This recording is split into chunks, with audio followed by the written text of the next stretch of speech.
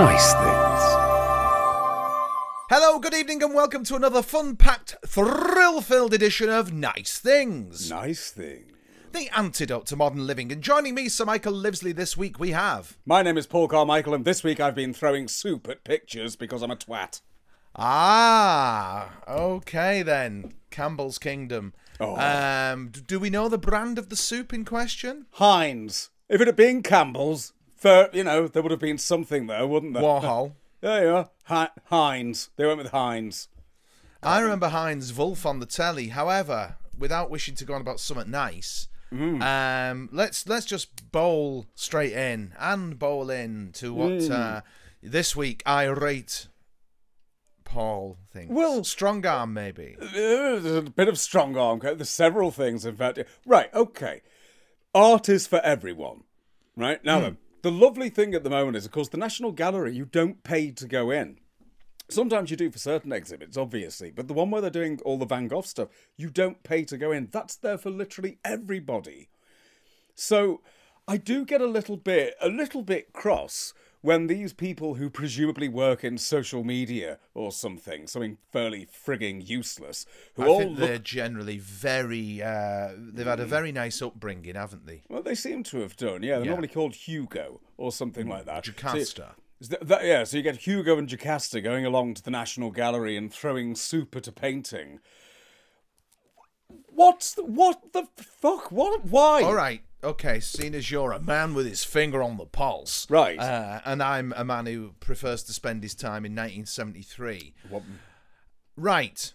What's the justification? Right, well, first of all, it's this movement who are called Just Stop Oil. Is it nothing to do with the ear because the world isn't listening to Just Stop Oils? Is that why they did Van Gogh? Oh, no, there's no critical analysis required here, dear. All right, oh, no. No, I'll stop interrupting. You've outthought them already. No, right. This is Just Stop Oil, whose demand is just stop oil, because it's as simple as that. Yeah. Just stop it, really. I mean, it's not as though, everything would fall apart. Let's just stop oil now. Nothing steady, just stop it. And so we've had this... Well, obviously, they're blocking roads in London, and that would annoy me, obviously. But... yeah, people throwing tins of Heinz tomato soup at a Van Gogh painting. So what is the justification? The justification is that now we're all talking about them. And in my case, as I said on a certain social media platform earlier in this week, I am talking about you because whereas before I had some sympathy, now you can frankly get fucked. So, because art's there for everybody, you are affecting everybody. If you want to make a statement like that, do something that will actually affect these corporations. Why don't they go to 10 Downing Street and chuck soup in the coppers' faces on the doors? Which, again, is it's not the coppers' fault. You know why? Because they get a damn good kicking, and you're not going to get that at the National Gallery. That's why. It looked to me like it was facilitated. It looked almost planned. Do you know what I mean? There were photographers there. It looked staged. It didn't look like some organic movement. Hello, I'm now a photographer. It's just that, isn't it? I thought there were guys there with cameras and stuff. Well, no. There were people with their phones, and that was it, who were there taking photos of them doing this act, apparently. Now then, at the same time, someone went to New Scotland Yard, and this I quite enjoyed. The orange paint? That was soup again.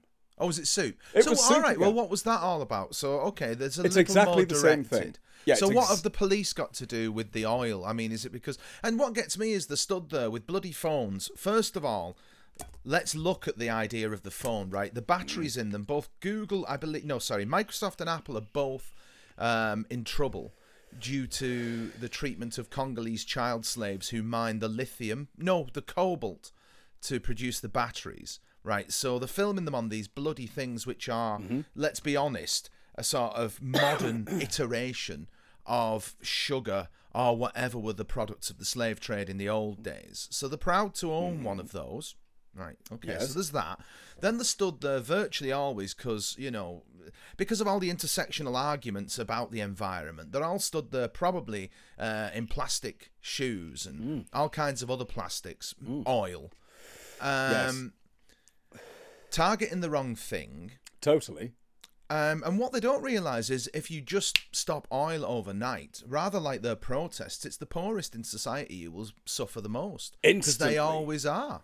Instantly, and that's my issue here, is that you're targeting the wrong people, I suppose, because if you've got something like Van Gogh's work is beautiful. I've never seen it on display in this country. I've seen it when I've been abroad, and it's beautiful. So to actually have it in this country for free, so that anybody, regardless of societal background or whatever, everybody can go and see that, well, let's just ruin it for the day. I don't understand that. Yes, I think that shooting flumes of soup over the New Scotland Yard sign, that's quite funny. That's Quite all funny, right. but I mean, Jack Pointless. Regan would have thumped them in the nose.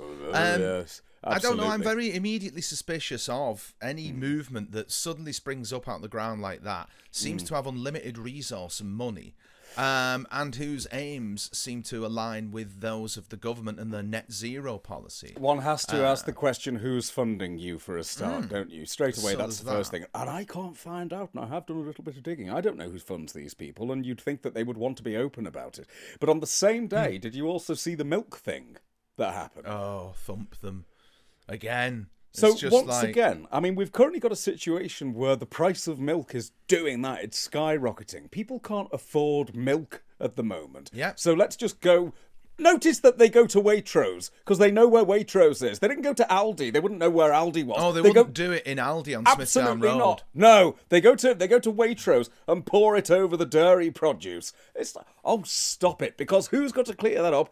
Some poor sod on minimum wage has to Yeah, clear that up. of course. Jocasta, you prick. Of course. Absolutely ridiculous behaviour. I don't understand it. It's like, I am genuinely quite environmentally friendly. You know, I don't drive, for example. I can't drive. Obvious. It's not a deliberate choice. I just never thought. I always had that idea, you know, I drink, others drive, and that seemed fair. It's this sort of Prince Philip component of your personality. That's the sort of thing. Yeah, I don't see why I should. But therefore, I use is. public transport. So I don't drive. I sort the recycling out. I have more recycling than anything else, and I reckon they just burn it anyway. But nevertheless, I do all that sort of thing. But occasionally I might need to go and get milk, or I might want to look at a Van Gogh painting, and Toby has decided that no, can't do that. With his social media degree from the Polytechnic of fucking nowhere, he's decided that I don't have that right. Annoys me, this sort of thing. I think the whole point is to push people to the point where someone is going to get hurt. Which will happen. It's virtually always it's virtually almost happening now. There's a guy who said that he was taking his wife to hospital, you know, because he needed to get her to the hospital, and if you ring an ambulance, it's like 12 hours. So he's in his car and he's just virtually running them over. I mean, it is going to come to that, and that is the objective, I think, in order to give them this perceived status as heroes. But it's one of those things that is a peculiar product. Do you remember? The Do you remember? times. Sorry to interrupt you. Do you No, remember? please do. I'm too We've tired talked to make a previously about how in the 90s, when things were better, you and we went on marches and stuff like that. Yes. I think didn't we actually go on the same march in London? The old, Potentially, if you were there on the 1995 Criminal Justice Bill. which I was. Yeah. So interview by MTV. Pissed. No idea what happened on that one. But we both did that. But there wasn't. We weren't there disrupting people's lives deliberately. We weren't throwing soup at Van Gogh. We weren't doing that sort of thing. But it had an effect because, as I recall, that didn't get passed. Aspects of it did. Aspects, but not the whole thing, which would have been absolutely draconian. You can have an effect without having to be an arsehole. They call these movements astroturfed as opposed to grassroots, don't they? Really? Because they are created with a lot of money, and the activists tend to be sort of retired librarians and young people who are in a position where they can just spend the day glued to the wall of the National Gallery. Yeah. Give it 10 years when you've got a mortgage and kids, and let's see you do that then. Let's see you throw soup at something then. You'll be too busy wiping up shit and trying to get your kids to school. Those kinds of people won't be. Won't they? No, God no. That's not their future. What, sitting in bistros being amusing? Well, yeah, you know their lives. It's all mapped out before them. I mean, that's assuming they are from the social strata that they always appear to be from. No, I hope I'm it not involves an entirely early certain. death. Sorry. Well, there you go. Yeah, that's one policy. But I think we can safely file this under the category of not nice things. We can. Absolutely not. And thankfully, we live in the north where Yes. such nonsense would not be tolerated. We Let's absolutely, be honest. absolutely not. If somebody wished to do that on the Aldi and Smithdown Road, I imagine they will be given short thrift on that one. And if they fancied sitting across Renshaw Street on a Monday morning, I think they would. I think Get they run would over. find out. Yeah, well, that's it, isn't it? I mean, I'm sure this nonsense will spread. It shall metastasize. Really?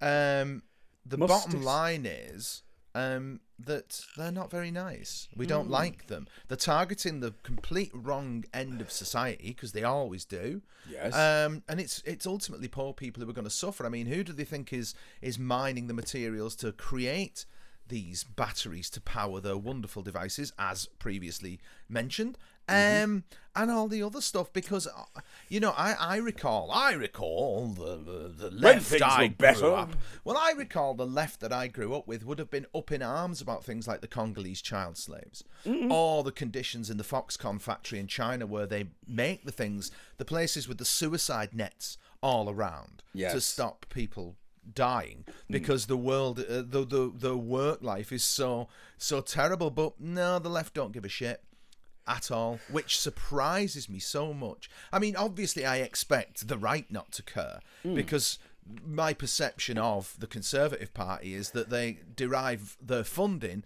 from businessmen and magnates who benefit from effective slave labour overseas. So you'd expect them to keep stum about that because otherwise it might upset their benefactors. But the modern left, the Labour Party, I mean, let's be honest, the Labour conference in Liverpool the other week, one of the fringe meetings and one of them that was heavily not only criticised but quickly closed down was an anti-war meeting. Now that's a fringe movement within the Labour Party, is it?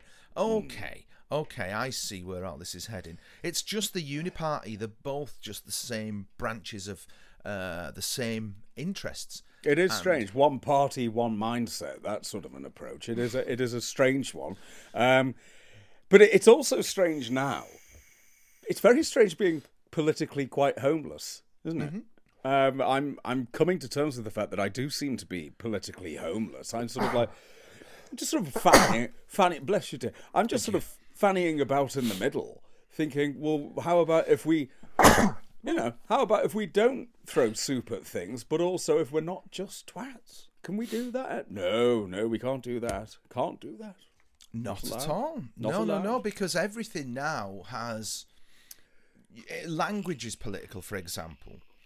So you can stray into the realm of being a right-wing fascist bigot, for example, if you are overly concerned with something that's local to you. Now then, who's done that this week, eh? Someone's done that this week. Oh, Mr. Finger on the Pulse. Go on, fill me in, mate. John Cleese has done that this week. John Cleese has done that this week. John Yes. Cleese has done this because John Cleese has signed up for a slot on GB News. Now, I will have a pop at GB News because I find them funny. I just find the production values quite endearing because it's like if we'd have tried to do live TV but not spent a penny on it.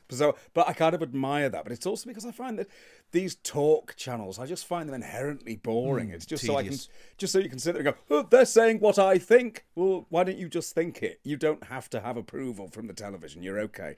Yeah. So Cleese has signed up for that. My issue with that is the fact that all of a sudden now on social media, people are saying, oh, he's turned into an old gammon. Cleese is saying the same things he's been saying for years. Do you remember, I think it would have been about 89, when Chapman died, and they did a documentary on Python, and it had sections of the of his funeral service or the memorial service. Yeah. And that's where Cleese said this thing about, in comedy, you will always offend somebody. So the example he gave was Tom and Jerry. He said you can have this slapstick stuff going on in Tom and Jerry, but you'll always have one person who says, oh dear, I hope the cat's all right. It's impossible to avoid offence. He's been saying this for a very long time. And it's true. I mean, I don't know if I've never seen comedy which doesn't attack in some way. If I listen to the news quiz on Radio 4, which at the moment is giving the government a jolly good kicking, and I would say fairly well deserved, but on the other hand, that's from my point of view. To somebody else, that is probably going to be horrendously offensive. So now Cleese is this massive old gammon. But on the other hand, he does have a point, which is there is no way that he, age, colour, whatever, would get to go on the BBC. It's unfortunate that he said that on the BBC. But he wouldn't get an actual slot on the BBC to make the points that he wants to anymore. So that's got on me wick as well, to be honest with you, dear. Stephen Fry did this thing. He did at the Hay Festival quite some time ago. It's a long time ago. It was him and Christopher Hitchens, where he talks about offence. How he said that people say, well, I'm offended by that, as though there's some validity in that. And as he said, well, you're offended by that. Well, so fucking what? Well, you don't have the right not to be offended. Hang on. I don't Sorry. have... Yeah, you don't have the right. You don't have that right to go through life and never be offended. Nobody does. Oh. No. It's that's Is what that Fry a good... Yeah, that's Right, what yes. Fry said. Yeah, sorry. Yeah, you don't Yeah. have the right not to be offended. Sorry, that's No, just the absolutely. way it is. It will happen because you can't be treated with kid gloves. You can't be. So Well, that's right. But I mean, mean, that's the trouble with the culture now, isn't it? That's the trouble with the worldview of a lot of people. They think they're going to go through life and nothing's ever going to bother them, which sadly not. You know, I'm with Buddha on this. Life is suffering. yes, it's a tricky one. This one, isn't it? Because I've seen some attempts at sort of like non-offensive humour. Ooh, yeah.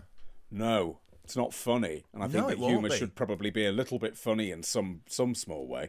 But that's kind of got on my wick. I mean, I understand that Cleese, if he feels he's got a point to put across, Cleese is a brilliant man. He's got a hell of a history. He's intelligent, and why shouldn't he go on? But this is GB what News? happens in cultural revolutions. In cultural revolutions, you slay the sacred cows. That's what always happens, you know. In the same way that he made the point, I think, I've been a bit busy, so I've not caught up entirely, but I think he or someone else made the point that it's no different. These people are no different than Malcolm Muggeridge on that famous show where he was Saturday deriding night, Sunday morning. Yeah, deriding Life of Brian, having never seen it. Well, nobody's seen whatever Cleese is doing now. I mean, I'm not sure what it is. There was a 1968, 1969 special. What is it? The colour thing that's made for the How US. to irritate people. Right.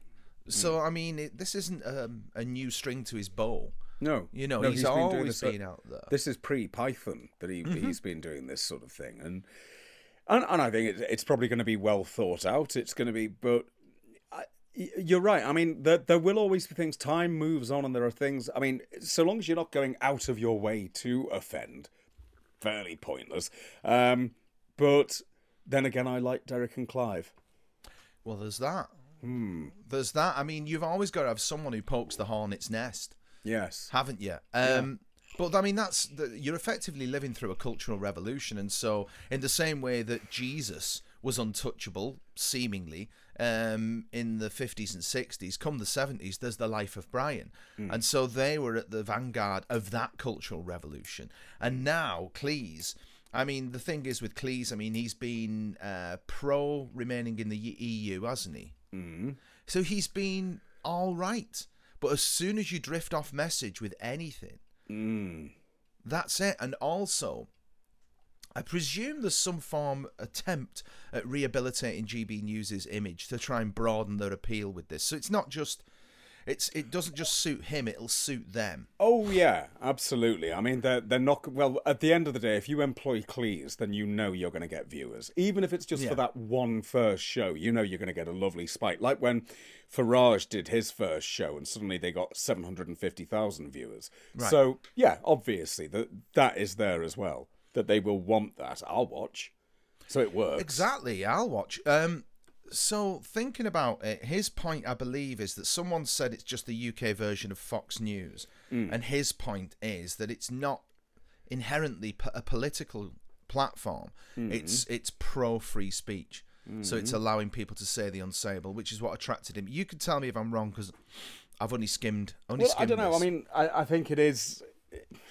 No, I mean not, that's it's the not point he made. left leaning. It's certainly not left. Oh no, leaning. no. I mean, I'm saying that's I'm Oh, not yeah, talking- yeah. That's the point I think he made. No, that it is was exactly pro free the point. speech. Yeah. But free speech is now a right wing issue, isn't it? Well, Because it is. approved speech aligns with people who chuck soup up paintings. It does, but also then you've got the idea. You've got GB News, which is pro free speech, unless you're Git O'Hari, who got sacked for taking the knee. So that's not really pro. But what you've got, speech. well, putting GB News to one side, his focus, according to him, is free speech. So you've had in the past week or two the PayPal thing, haven't you?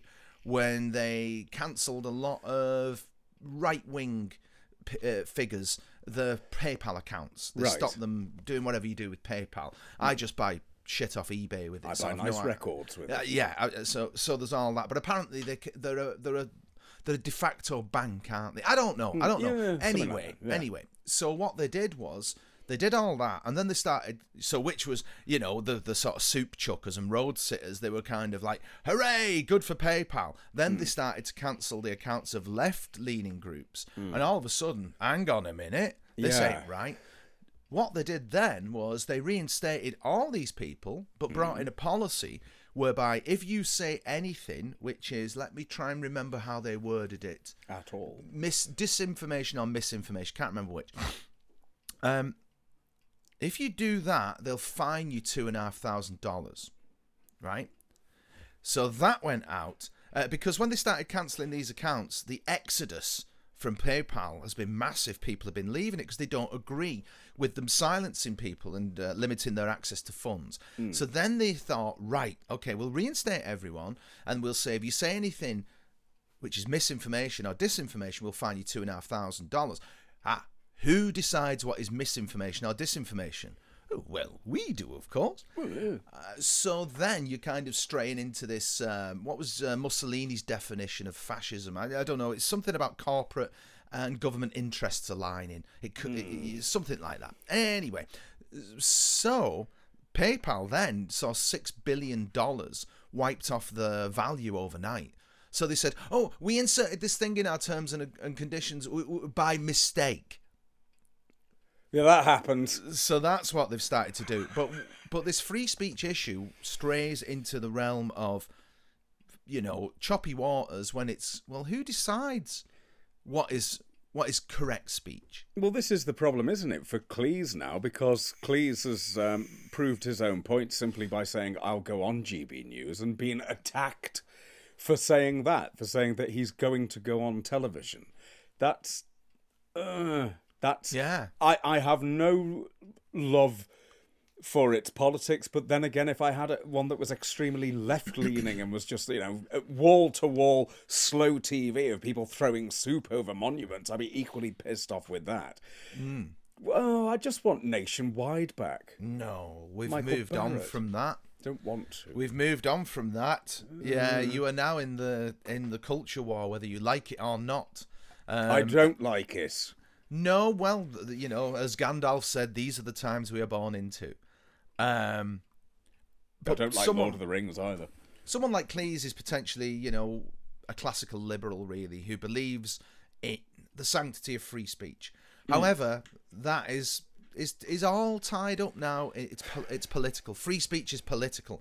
You can have free speech, but not without the consequences of free speech, which tend to be corporate. At the moment, but we're straying into that social credit system, aren't we, that China has? The Chinese Communist Party have got that system whereby if you go on the internet and say anything that we deem to be misinformation or disinformation, we will limit your access to social mobility. Which is effectively, very useful if you're in power and you don't want a narrative which is contrary to that which you are broadcasting through your approved mouthpieces. Absolutely. It's what they did to Edward Woodward in 1990 as well. There you go. There you go. And who would have thought we'd have been here? Who would have thought that? Dear God. Everything is political. I know. This is the issue, isn't it? Politics used to be about 4 minutes on the news, when the news was just 15 minutes, when it was proper, and it was just on at 5:45 or something. the politics was just 5 minutes. Politics, oil slicks, funny thing about a duck on a skateboard. Good night. But now everything, you're right, everything has to be political. You have to have that viewpoint. And I don't want to. I know what my own politics are, I think, which are basically, just everybody stop it. It doesn't work like that, unfortunately. I'll bet you if I launched a party with that manifesto, I get votes, though. Oh, there's a yawning chasm for a third-party alternative. Yes. Not just here, but globally. The problem is that when, politics hates a vacuum. And in the past, we've seen some quite interesting characters fill such vacuums. Yes. So it's not a case of just that politics are ignoring what people want. If they don't give people what they want, someone will come along who will. That's generally the rule. And that might be somebody who makes Mr. Farage look like a kiddies entertainer, or Mr. Trump, or any of these people. So these are interesting times. They're probably about fascinating. to get a lot more interesting. I suspect so. I suspect in about 10 years, you and I will be in the dock in Nuremberg, and this is going to be This is it. Yes. The Exhibit reason. A. Yeah. Exhibit A. But it's kind of, if you look at where this has happened before, because there's nothing new under the sun. No. If you look at things like Milan Kundera's The Joke, if you look at Václav Havel, I think I've said his name right, The Power of the Powerless, you look at all these things, it's all happened before. Just read 1984 rather than putting out memes of it. Read the book. Maybe well, that the would left help. and the right have claimed that, haven't they? I mean, oh God, yeah, absolutely. That's and none of them have read it. That's they the haven't. key thing. They've looked at the memes, which are usually misattributed, but none of them have actually read the bloody thing. Try reading it. No. And Brave New World is more representative of what they would like society to look like, those in power. God, I was getting attacked by a triffid there. Sorry. Yes, you were. Nudged me plant. Yes. Yes. No, absolutely. It is. So, as you say, strange times. Very strange times. Yeah. We're old now. We're old compared to your average soup chucker. So what do we know? We've got houses. And this is what happens when you completely disenfranchise the young and make it virtually impossible for them to become stakeholders in a society. Why would they want the status quo to continue? Well, now, this is the thing. I was just thinking about this the other day. Now, I've got my house in the village here. If, however, I was to try and buy my house now on my wage, I could not afford it. No, and that bloody worries me when it comes to my own kids. There's no way that they will be able to afford them. Well, we're about to see a lot of people like us who potentially won't be able to afford their mortgages. Yes. So you will own nothing and you will be happy. I won't. No, I know you won't. Nor would I. Cross. I like things. Yes, I love things. I like things that turn up in the post. I don't want to have nothing. Yes, you do. You will be taking my Howard's Way box set from my cold dead hands, Jocasta. I'm telling you now. That's it. Let's start considering what is nice as opposed to what is nasty. All right, let's go with 3 nice things today. Today is the 64th anniversary of Blue Peter, and it's the 50th anniversary of both Rainbow and Emmerdale Farm. There we go. Wow. They're quite nice. Blue Peter's shit. It's not shit. It is. It's not. You say that because you watched Magpie because of the Catholicism. Because Blue Peter was sort of, the clue is in the title, blue. It's for Protestant children, sure. You only watched Magpie because Susan Stranks didn't wear a bra. Yes. Nor did Mick Robertson, though. That's very true. And he had ladies' hair. No, that's true. He did have ladies' hair. He did. No. Blue Peter's still... I like that. I enjoyed coming home from school and having Leslie Judd vaguely telling me off. I quite like that. And you would. As I've suggested before, I quite like Janet Ellen.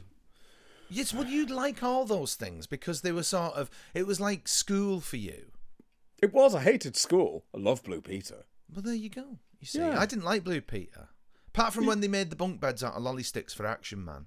See, that's cool. They did that. Yeah, that was good. That was good. And the matchstick stable for Christmas. There you go. And That the was all right. Anything and what was involving discarded wood. And the Advent Back to crown. Janet.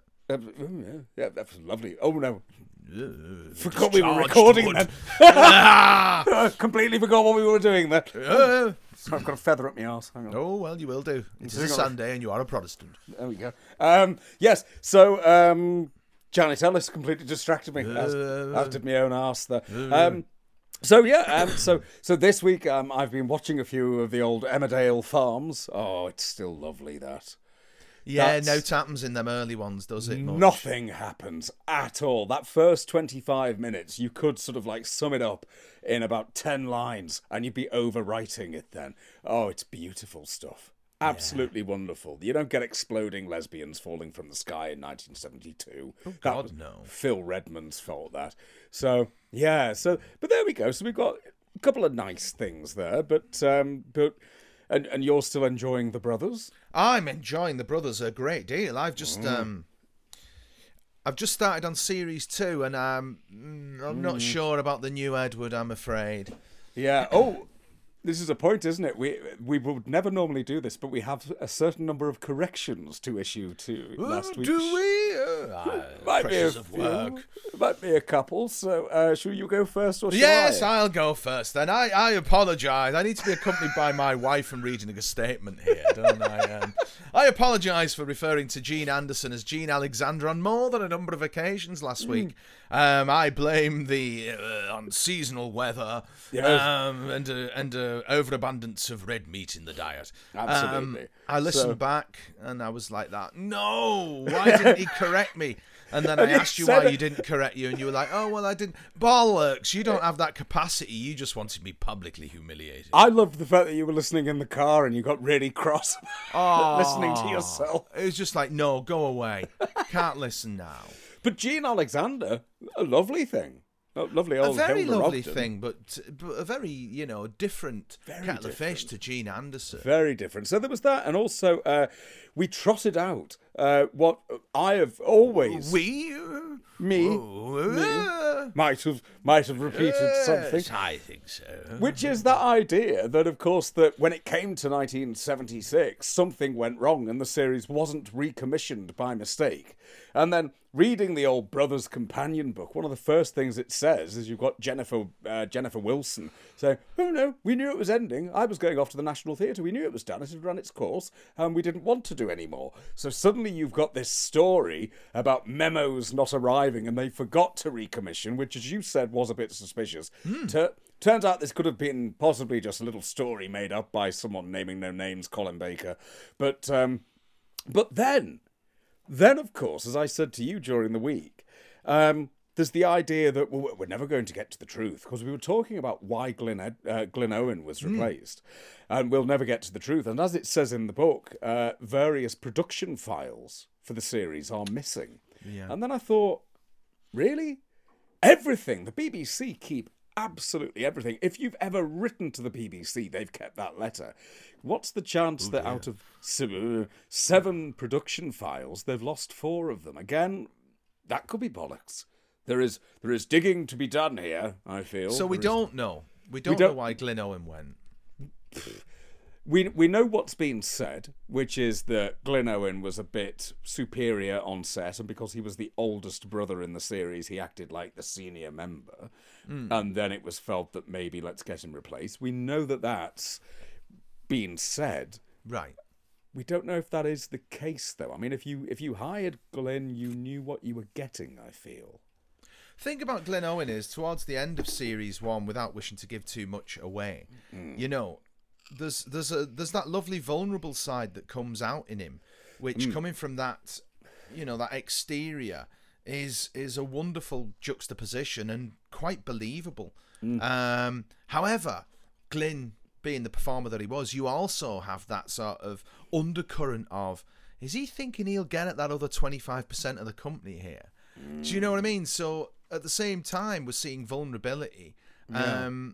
They play down the relationship with his mother a little there, which is heightened at the beginning of the series too. But there are those kind of twin motivations battling within that performance. Starting series 2, which begins with, that meeting whereby she's reached 18, so she's got 1,000 quid, etc. Yeah, yeah. And then he walks straight into the office on the way back, leans over and gives Miss Kingsley a peck. Yes. And it's just like, all right. So I'm not sure about Patrick O'Connell. Okay. You know, I'm not sure. He grows on you, but like we were saying yesterday, the strange thing is that, of course, Glyn Owen, you look at him compared to the other two, and the other two are tall and thin. Yeah. And then you've got Glyn, who is not tall and not thin either. And so it seems odd casting. So Patrick O'Connell looks like he could be their brother, at least, which I'd not considered until yesterday, despite it being nearly 30 years this November since I first saw it. The obvious eludes us. Yes, it always does. But he will grow on you as a performer. And that vulnerability does start to show its head an awful lot more as the cracks in the characters. You know, they unpeel these characters beautifully. Richard Easton being Brian Hammond, who's just... Yeah, Brian is the most sort of magnetic, certainly in the early series too. Absolutely, but then when you start to unpeel the character, which happens a couple of series later, you suddenly realise that Easton is a fantastic actor. Oh, he's brilliant. What gets me with his character, with Brian, is that piece of toast. Now his wife's left him. He's always wandering around the house with a piece of toast. And it's like, is that the same piece of toast from the props? You know, quite possibly. He often drops the toast on the floor. And then about 3 episodes in, he takes a bite of the toast. Yes. So this piece of toast, I suppose, is like single man, 1972. What can he do? He can make a piece of toast. And that's his lot, yeah. And that's his lot. But what I love as well is that was a real sort of neuron tweak. Is every time he goes out the house, you see that kind of almost Beckettian skyscape and a branch of a dead tree. Yes. Don't you? And that seemed to be, you see that in the Dave Allen show, you see that in all 70s productions, that's what outside looks like. And then, of course, when he gets in his Hillman Hunter to go anywhere, it's bloody glorious and his garden's blooming. Oh, yes. But it's that weird BBC studio representation of the outside world with the dead tree. It is that. It's also, I quite like it because you can see that the studio at BBC Birmingham wasn't that big because the backdrop isn't quite far enough away to be able to focus. By the front door. It's right there, so they've got to nudge past it. But I love that idea that outside is sort of like bleak and dangerous to him, whereas inside, and I don't think they thought of this for a moment, but to me, then suddenly you've got this lovely Brechtian thing of outside is stark and bleak. There's some lovely moments with the Brian thing, and that's not performance, that's writing. So he lets the business slide, doesn't he? Which is what gives Mark McManus as Carter the opportunity to just boomf get in under the radar. And he lets it slide by not confirming with the agents their interest in this land that they need. So there's a conversation with the brothers in the boardroom. I found out yesterday these shows are called boardroom and bedroom dramas, which is very good. Oh, I like that. I like that. I like that. So they're having the argument, and I can't think what they say. It's like he's letting things get on top of him, is what they say. Then the next thing, Brian's at home, and he's leaving the house. It's just so nailed on to how depression works. And he's got the Hillman Hunter out the garage, and he's getting in the car, and then he thinks for a moment, and he goes back inside. Now, obviously, every movement that one sees an actor do needs to be rooted in a motivation. I don't cross the room unless I need my phone or to switch the light off or whatever it may be. Uta Hagen, absolutely, yeah. Absolutely. He goes back in the house, and before he leaves the house, he opens the curtains. And that's so nailed on with depression and how depression works. And it's so, in that one movement, you get across more exposition than you would in 5 pages of dialogue about how he's feeling better. He just opens the curtains to the house. Yes. He's reclaiming the house. And then the next thing, obviously, he's sort of chatting up the saucy-looking school teacher and taking her out for dinner. Pamela. Yeah. And then the next thing, there's Hillary in jumpers. Oh, so yes. It's just like, bloody hell, man. Yes. So as soon as he's gaining some degree of independence, not just independence, stability, you know, in true life fashion, Hillary's back. Yes. Of course she is. He's moving on. Yes, Ooh, well, absolutely. I can't have that. No, absolutely not. So Brian's story is the most interesting for me at the minute. Derek... It keeps getting more interesting, but you're about to say Derek Benfield, and my God, have you met his wife yet? No. Right, you will meet Gwen quite soon. Gwen is played by Margaret Ashcroft, who is the wife of Maurice Perry, who is a very nice thing from Survivors and everything. She's wonderful, and she comes in. And she is exactly who Bill Riley should be married to. It's like you just look and you go, they've been married forever. They just have the casting, the writing, but the performance of these two, it's like you've known each other forever. And totally believable. Once again, the casting, the writing, everything about it is perfect. Perfect. Well, there's some lovely sort of, and they're not touches because they're just documents of the time, but, you know, the car windows, when he leans over to give the... school teacher the lift, you know, he leans over and winds down the bloody window. Well, you'd have had to. Yes. But to see those big Triple X logos on car windows, you know, with Triple X being a big factory in St. Helens. Was it? I remember them on the windows from my dad's car. I don't remember. Pilkington's glass, where Michael Palin was told to go and work. Yes. And who do we know that was on the board of the Pilkingtons, a member of the family? No, go on. Kenneth Horne. Really? Yeah. So, yes, he was. He was. I remember now. Yeah. And John Stride was related to the Pilkington family as well. I like that. Anyway, so you got those Triple X logos, but it's beyond that, isn't it? Because you've got AA badges on cars. And the school teacher saying her car's conked out. Cars used to conk out. Cars weren't reliable. One needed the AA. You know, you needed all this structure involved. So it's a very different world because nothing is reliable. And certainly Brian, who was the rock among it all, you know, Teddy's meant to be the sort of, you know, the indefatigable guy, but he's not. He's not. He is the classic young prince who's been locked up in the tower by the wicked witch until he's too old to be of any use to anyone. So he's now escaping the tower and getting away from the wicked witch, who's his mother, who isn't wicked as such. She's more like she gives it more of a queen. She's like Queen Elizabeth, isn't she, with her sons? She's got that sort of, that vibe about her. But it's all very, very interesting. It's nice how the strands are now getting really stretched, and they're bringing in they've got the ability to bring in these outside threats. You know, here come the complications. Yes.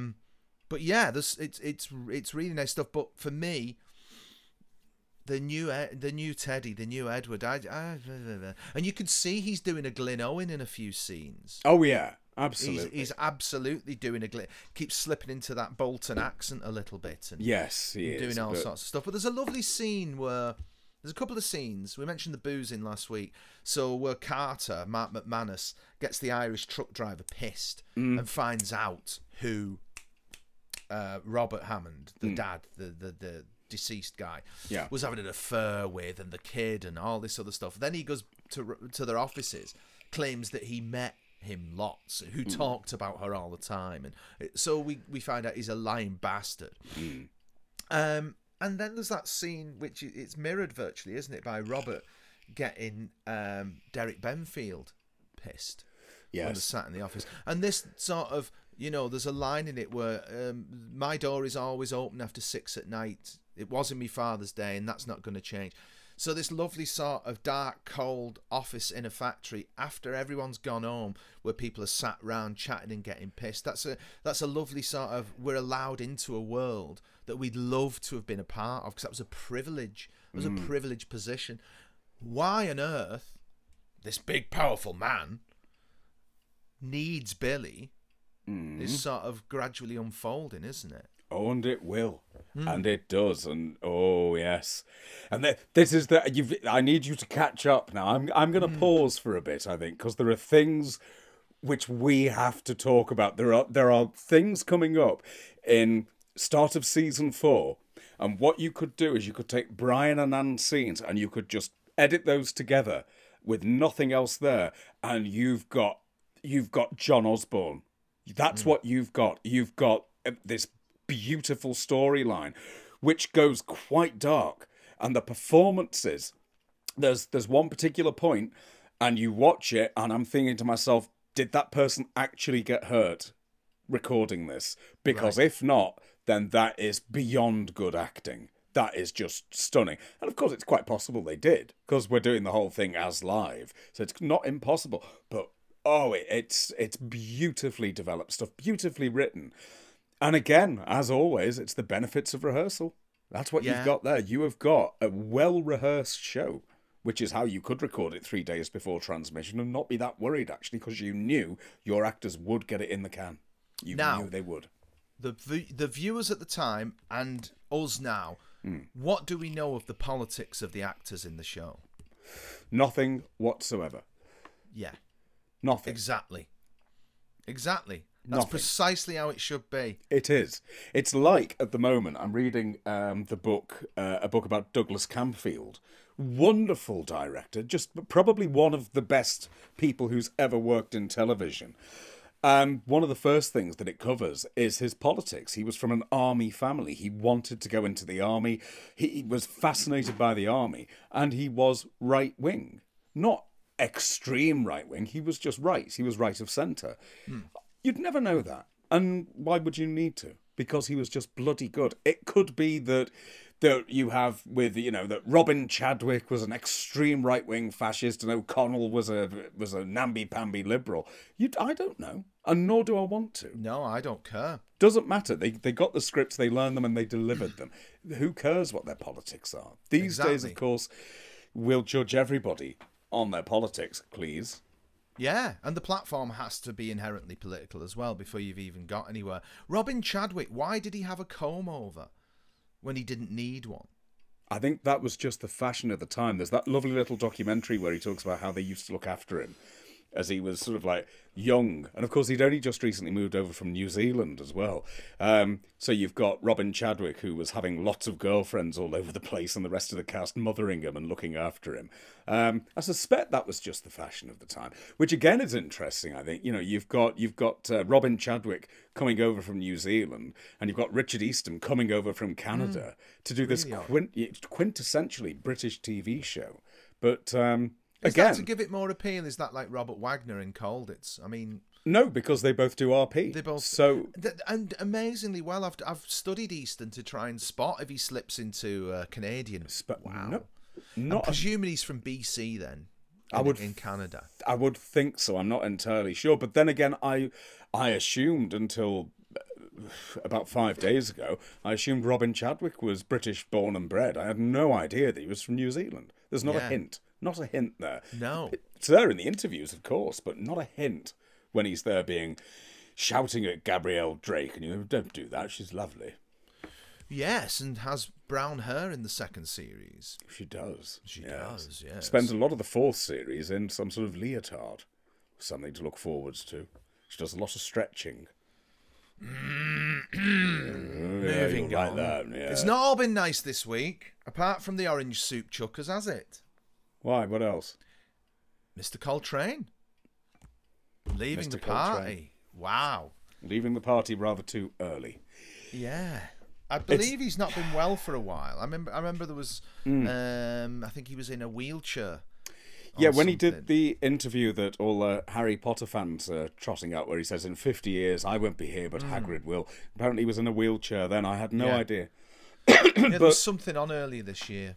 But I think that says so much. I mean, to me, he is a one-eyed pirate in The Young Ones, which I recall being the funniest thing I had ever seen. Robbie Coltrane shouting as a Cyclops pirate. So you've got... To me, he's that. To some people, he is Cracker. To my kids and their generation, he is Hagrid in Harry Potter, which I've never particularly enjoyed. But somebody who just constantly reinvented himself from the alternative comedy circuit to mainstream, brilliant, BAFTA-winning drama through to the most popular film franchise for young people that's ever been. That's variety. And all sorts in between. I mean, the clip I posted the other day was what I always loved. I think it's one of the most honestly profound statements I've ever heard. From the Supergrass, is that yeah, one? where he walks across that wall in the bloody. I presume it's down in Cornwall because It looks like it's Peter, not Peter Richardson. It's Tony Richardson. I think I've got that right. He's comic strip, isn't he? I think so. On the Alzheimer's Express. Anyway, Not sure, but Peter probably. Richards. Peter Richardson. Peter Richard. Tony Peter, Richardson's the long distance runner. long Peter distance is rover. Peter Richardson. Yes. Peter Richardson. Thanks. So where he walks across that and he says, the safety boat wouldn't go out. It's too dangerous. So it's terrifying. He says, but there were a lot of girls there that day. And when there are girls around, boys have to do dangerous things. And it's just like, it's so honest. And if you watch that clip where he walks across that bloody big concrete wall in the middle of the sea, where the waves are lashing over him, look at his shoes. He's just got a pair of bloody hush puppies on. It's just like, he's not even got any safety shoes on. Or anything. No, nothing. And with it being cut to two tribes by Frankie Goes to Hollywood, Lenny Henry makes the point in that clip. He says, it's the most iconic moment of 80s cinema. Or one of them, he says. And I think that's spot on. Because when you watch it, you think, Christ, he had to walk back as well. Yes. Oh, God, with he no did. glory. Presumably with the tide further in than it was. And the guitar case that he carries, which is, what it's meant to have in it, was weighed down with bricks. So that when those waves lashed, they wouldn't take didn't throw them everywhere. Oh. Supergrass is wonderful, isn't it? It's so good. So good.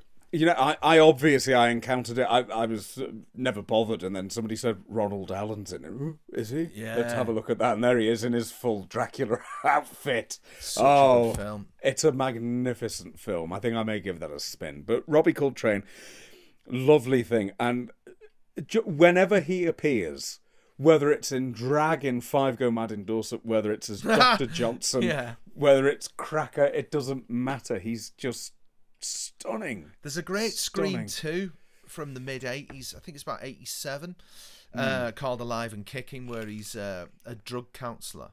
Yes. And Lenny Henry's one of his clients. And both of them are brilliant in that. And it's such a great, people with real, insight into what performers could be. Was able to see, Chuck Lenny Henry and Robbie Coltrane, because that's kind of like a foreshadow of Cracker, the character in that. And Tutti Frutti, of course. Tutti Frutti, absolutely magnificent. But what I love with Cracker is originally the idea was that character should be cast with an actor who was quite small and rather thin. Right. And they went with Coltrane. But he plays it with all the vulnerability of someone who is quite small and rather thin. When you get those lovely moments when he's sort of a little bit broken down, the vulnerability that comes out in that characterization. Oh, it's stunning. And, this is somebody who would have just been thought of right up until that point as a comedian. Certainly when Cracker started, 93? And I remember it starting and thinking, why is he doing a drama? I don't know. I think he established his chops before that. He'd done quite a bit of acting. But with real heavyweight. The real heavyweight side of it. And him and Robert Carlyle together. And of course, there's that lovely thing with Carlyle, isn't there, when he was shooting Cracker, when Chris Eccleston. Robert Carlyle. Isn't it Robert Carlyle? Chris Eccleston's the psychopath. No. Carlyle's you mean the psychopath. LIVERP Yes. FC. That one. That's it. I thought you meant the regulars. Sorry. No. When Carlyle was guesting in it, and he did this wonderful thing, which is he would do the accent on set all the time. And he said, I don't not do the accent all the time, whether I'm on my own or not, the accent's always there. Yeah. And so to catch him out, Robert Carlyle at 3:00 in the morning phoned Robbie Coltrane phoned up Robert Carlyle in the Adelphi where he was staying, 3:00 in the morning, and Carlyle picked it up from his sleep and answered in a broad Scouse accent. Wow. That's acting. Yeah. That's acting. Oh. There's so many. I mean, that's kind of where Ricky Tomo got a chance as well, didn't he? To show. Yeah. I mean, Brookside's one thing, but between that and the Royal Family, which you love, he played it really straight. But the early 90s, Granada made some great stuff, and they took some real chances, such as Medics with Tom Baker and Sue Johnston. Wonderful. They also made the Royal Family for the BBC, though, so they didn't get everything right, did they? Well, Granada made it for the BBC. Yeah, therefore they didn't get everything right.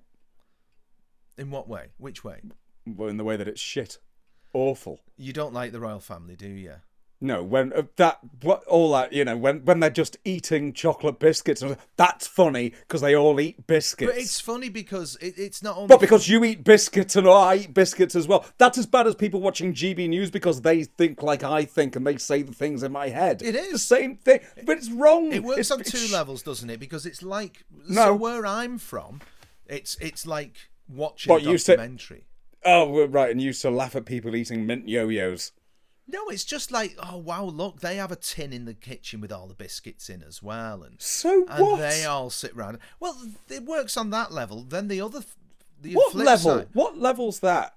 of it being representative and documentary to a whole strata of society. And then you get that bit where what's his name, whatever the tall Ralph Little comes in and so, someone's walked in dog muck. At that point, I have never been more angry watching anything on television ever. Absolutely not. But that happens. So don't put it on telly. If walking into my carpet, I've got to clean it up and I want to see it on telly. You mentioned John Osborne, right? Right. Which there's no dog muck in John Osborne. There's no dog muck in John Osborne. Dog muck. However, if you think about what they were trying to do, Tony Richardson, Alan Sillitoe, Carol Rice, John Osborne, all these people. Are you suggesting there is a link here between the movement of the angry young men and Ralph Little walking dog muck into a carpet? I would say that the golden thread runs right through that. It's a brown thread and it's disgusting. It's a brown Absolutely thread not. and it runs directly from Albert Finney in 1960.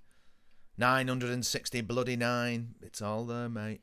It's from that to someone's walked dog muck into the carpet. Yeah, it's kitchen sink. It's no. No. I love how cross you get about the royal family. It really angers me. Nana's dead. Good. Now, Good, Liz I'm glad. Smith was incredible. Liz Smith was absolutely brilliant. I love Liz Smith in everything that she did. You know, in Bottom, when she's the fortune teller, I think that is a tour de force of comedy acting. But then Nana died while she was having the baby. Oh, get fucked. Absolutely not. But what about it's the bit where Nana farts? No! That's not funny. It is not funny. I remember once funny. My mum coughed and farted, and women in our world did not fart. Right. It's hilarious. No, it's not. Yes, it is. Oh, yeah, it's Jacques Derrida all over that, isn't it? Exactly, or Le Petomane. Oh, that's different. That was Leonard Rossiter, and it was nice. It was nice people As the lights breaking go wind. out over Europe. And it was Galton and Simpson. Different. If Hancock had started... Clockmail. Have you ever watched that? No, I haven't, no. No, I must watch that. Yeah. Right, so the other side of the coin with the royal family is that Southerners watch it to take the piss out of Northerners. Right, so it's not a good thing for that either, is it? Well, like I say, it's got many different levels.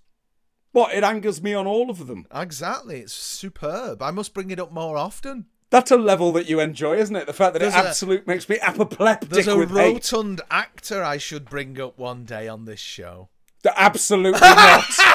Absolutely not. No. It's just enough that you know who I mean.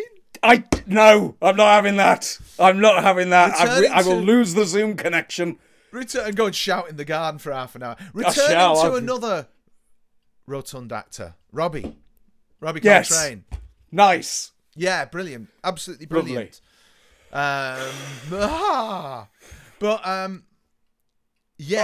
Blackadder's Christmas Carol. Yes. Nurse McCready's surgical bruise lotion. Nothing but the very best in this, you see. I always love that line. Oh, wonderful. Man, he was so good. What a bloody loss. Did you ever watch, and you should if you've not, National Treasure? No, and I should. I should watch that, shouldn't I? No, Yeah. I haven't watched that. Because him and Julie Walters, isn't it? Julie Walters. It's absolutely stunning stuff. It really is brilliant. You'll enjoy that. I'm not going to tell you anymore. You'll enjoy it. You'll enjoy it. It's on More 4 or whatever it is. It was on there a few months back. No, I'll have a look for that. So I'm no, sure absolutely. it's still there. It's I love wonderful. a bit of Julie Walters. I think Fantastic. genuinely wonderful. Educating Rita is stunning. Her work with Victoria Wood is brilliant. You ever seen Pat and Margaret? Yes. Yes, I have, and that is stunning. But everything that she does, and the fact that now with Liz Truss, when she tried to do that bow, Mrs. Overall, it's with the soup stripping down, wonderful, absolutely. 40 years on, and people know what that's a reference to straight away. Oh God, yeah. I mean, the Wood and Walters stuff, which I think's out now, isn't it? The Granada series. I think it is. Yeah, that. Network have done a release of that. Yeah. But yeah, I mean, there's too many greats. There's too many greats going. Don't want them to. I don't think he's done much since National Treasure, but I could be wrong. He's on a stick in that. But that adds to his vulnerability. It does. No, I think you're right. All of a sudden, these people, oh God, you're right. It's a sign that maybe we're getting a little old as well, isn't it? That these people who, what would he have been in the young ones? 30 odd? What is he? He was 72 when he died, so 1982 he would have been 32, yeah. So, I mean, prior to that, I think I'm right in saying was a kick up the 80s, wasn't it? Yeah. Which I don't remember. I mean, I obviously know in hindsight, but I don't recall it being out. He did an awful lot of regional stuff on Scottish television, which is worth seeing. Yeah. A massive back catalogue before he then goes and, storms the world of cinema with the Harry Potter franchise. Well, the Robbie Coltrane special, which Paul Putner posted on Twitter the other day, I'd completely forgotten about. It's fantastic. It's just, there's so much good stuff in that. The St. Trinian's rip-off, the story of the rock star, especially Lucy on the sofa with Desmond. Yeah. Great. Absolutely great. No, a Nice Things hat tip to the memory of that astonishing performer you will not see. And he was Dr. Johnson, wasn't he, on the stage? Didn't he do that? Because he plays him in Blackadder the Third. Yes, he did. But he did. He did that because, I mean, so he's doing this very serious theatrical production, and then at the same time, it's like, I'll go and lampoon it on national television. Shout sausage at the top of my voice at Hugh Laurie. Wonderful. So, I mean, I also think in that same breath of someone also who's gone, which is John Sessions, which is it's crazy that he's dead. That is. That's ridiculous. Crazy. Yeah, that these things make no sense, and I suppose it's that thing of getting older, is it? Because as far as I'm concerned, I sometimes think, have they stopped making Whose Line Is It Anyway? They did in about 1990, didn't they? Well, didn't it go to America? It went to America, and then there were various issues with I believe one of the stars demanded that each episode should have 2 days rehearsal. Oh right. Really? Yeah, that's hardly in the spirit of it, is it? No, I'm not naming names. We'll do that off the call. But yes, but no, it's not in the spirit of it at all. It sort of went over there. It's a shame because before it went over there, they used to just show the Channel 4. They showed the Channel 4 programmes, and then they all trotted over there to America. So Slattery and Josie Lawrence and so on went over and performed in Seattle, doing it live, and from that's when it got picked up to go out on, I think, Comedy Central. But yes, apparently one of the leading players from across the pond was quite insistent that this needed rehearsal, which is why certain other people decided they would not be involved. More intrigue. More intrigue. But, well, we started right up to date. And we've been all over the map time-wise, I suppose. And the dog muck has been all over the floor. The dog muck has been trodden straight through from Look Back in Anger at the dog muck to the royal family. I've trodden dog muck through someone's house. And they weren't happy. Why? Because I would not out a choice. It wasn't a conscious thing. There's some dog shit. I'll go and tread it all through their house. But don't you check your feet before you go into somebody else's house? It was dark. You can still tell if you've got dog feces all over your foot. Well, not in the dark, you can't. When it's been on their path and you've, literally walked up their path in the dark. But that's their own fault. Is that their dog doing that? Probably not. They don't have a dog. So it's a stray dog. Stray dog. Who's responsible? Under these circumstances, who is responsible? Fair play. I'll go with that. Oh, you've gone. You're back. Oh no, I'm here. I'll go with that. I'll go with that. I'll blame Liz Truss. Yeah, exactly. Once I stood on a frog in the dark when going in someone's house. Have you ever done that? No. I didn't know what it was. I felt a crunch under the foot.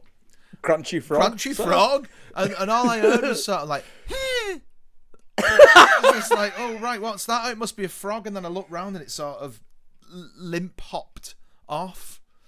Oh yeah, dear. Straight into the grass.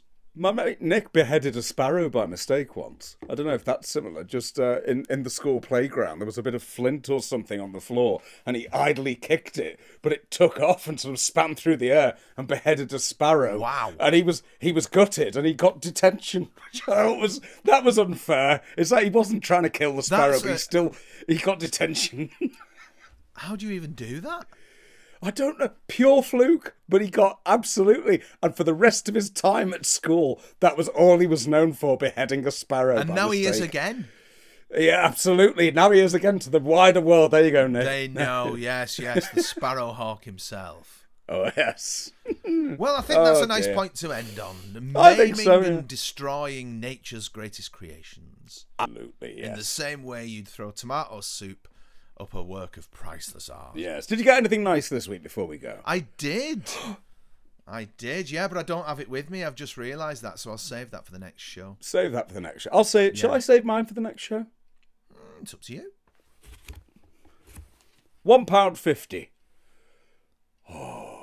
Wow, that's an interesting album. £1.50 for the John Lennon collection, published in 1982. I'm sure that wasn't a cash-in at all. I know very well that album. Yeah. Oh, mint condition, £1.50. One can only assume. I bought that for my first girlfriend. Really? Over a Christmas, and between buying it and Christmas, she dumped me, so I give it my mum.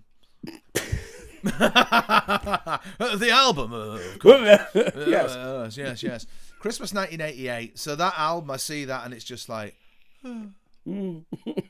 Luckily, also at that time, I discovered Woolworths were doing these albums of 20 whatevers. You know, they have 20 tracks aside. Oh yeah. No, 10 aside. Yeah. And on which was Ella Fitzgerald. Oh. Every time we say goodbye. That was the first time I heard that. So. Tinged with rouge tristesse. Yes, 17 tracks here. Not quite the 20, but... no, it's a great album. Oh, beautiful Watching boy. the Wheels. Oh, absolutely stunning. And I hadn't heard his version of Stand By Me in years, till I gave this a spin yesterday, and oh, God, it's good. Yeah, Lovely there's some stuff. Crackers on there. There's some duds as well. Oh, yeah. Yeah, give peace a chance. Well, sorry, it's bollocks. No, I don't. Just shouting. Anything with Yoko. Anything with Yoko. To quote, I don't know about that. Really? To quote Beavis and Butthead, what the hell is this crap? Well, yeah. I mean, no, Yoko was... Anyway, that's another conversation. That is, yeah. It's another conversation. Yes. Yeah. Fantastic. You've dragged me down memory lane unwillingly and unwittingly. Just as you dragged Dog Muck through the carpet. And I mentioned a rotund actor who you don't like. Yes, you did. So we'll leave it there this week, shall we? Let's leave it there. Okay, thank you all for listening to whatever that was. You. Yeah. And we hope you have a lovely week. And until the next time. Goodbye. Bye-bye. Ooh. Well.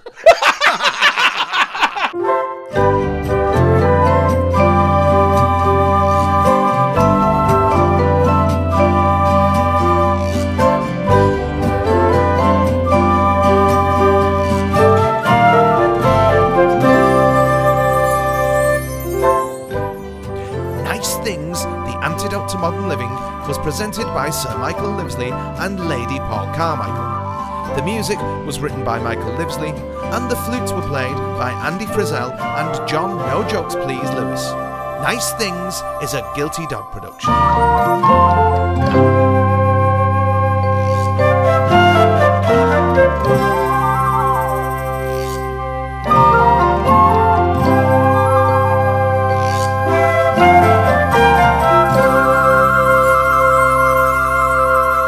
Nice Things.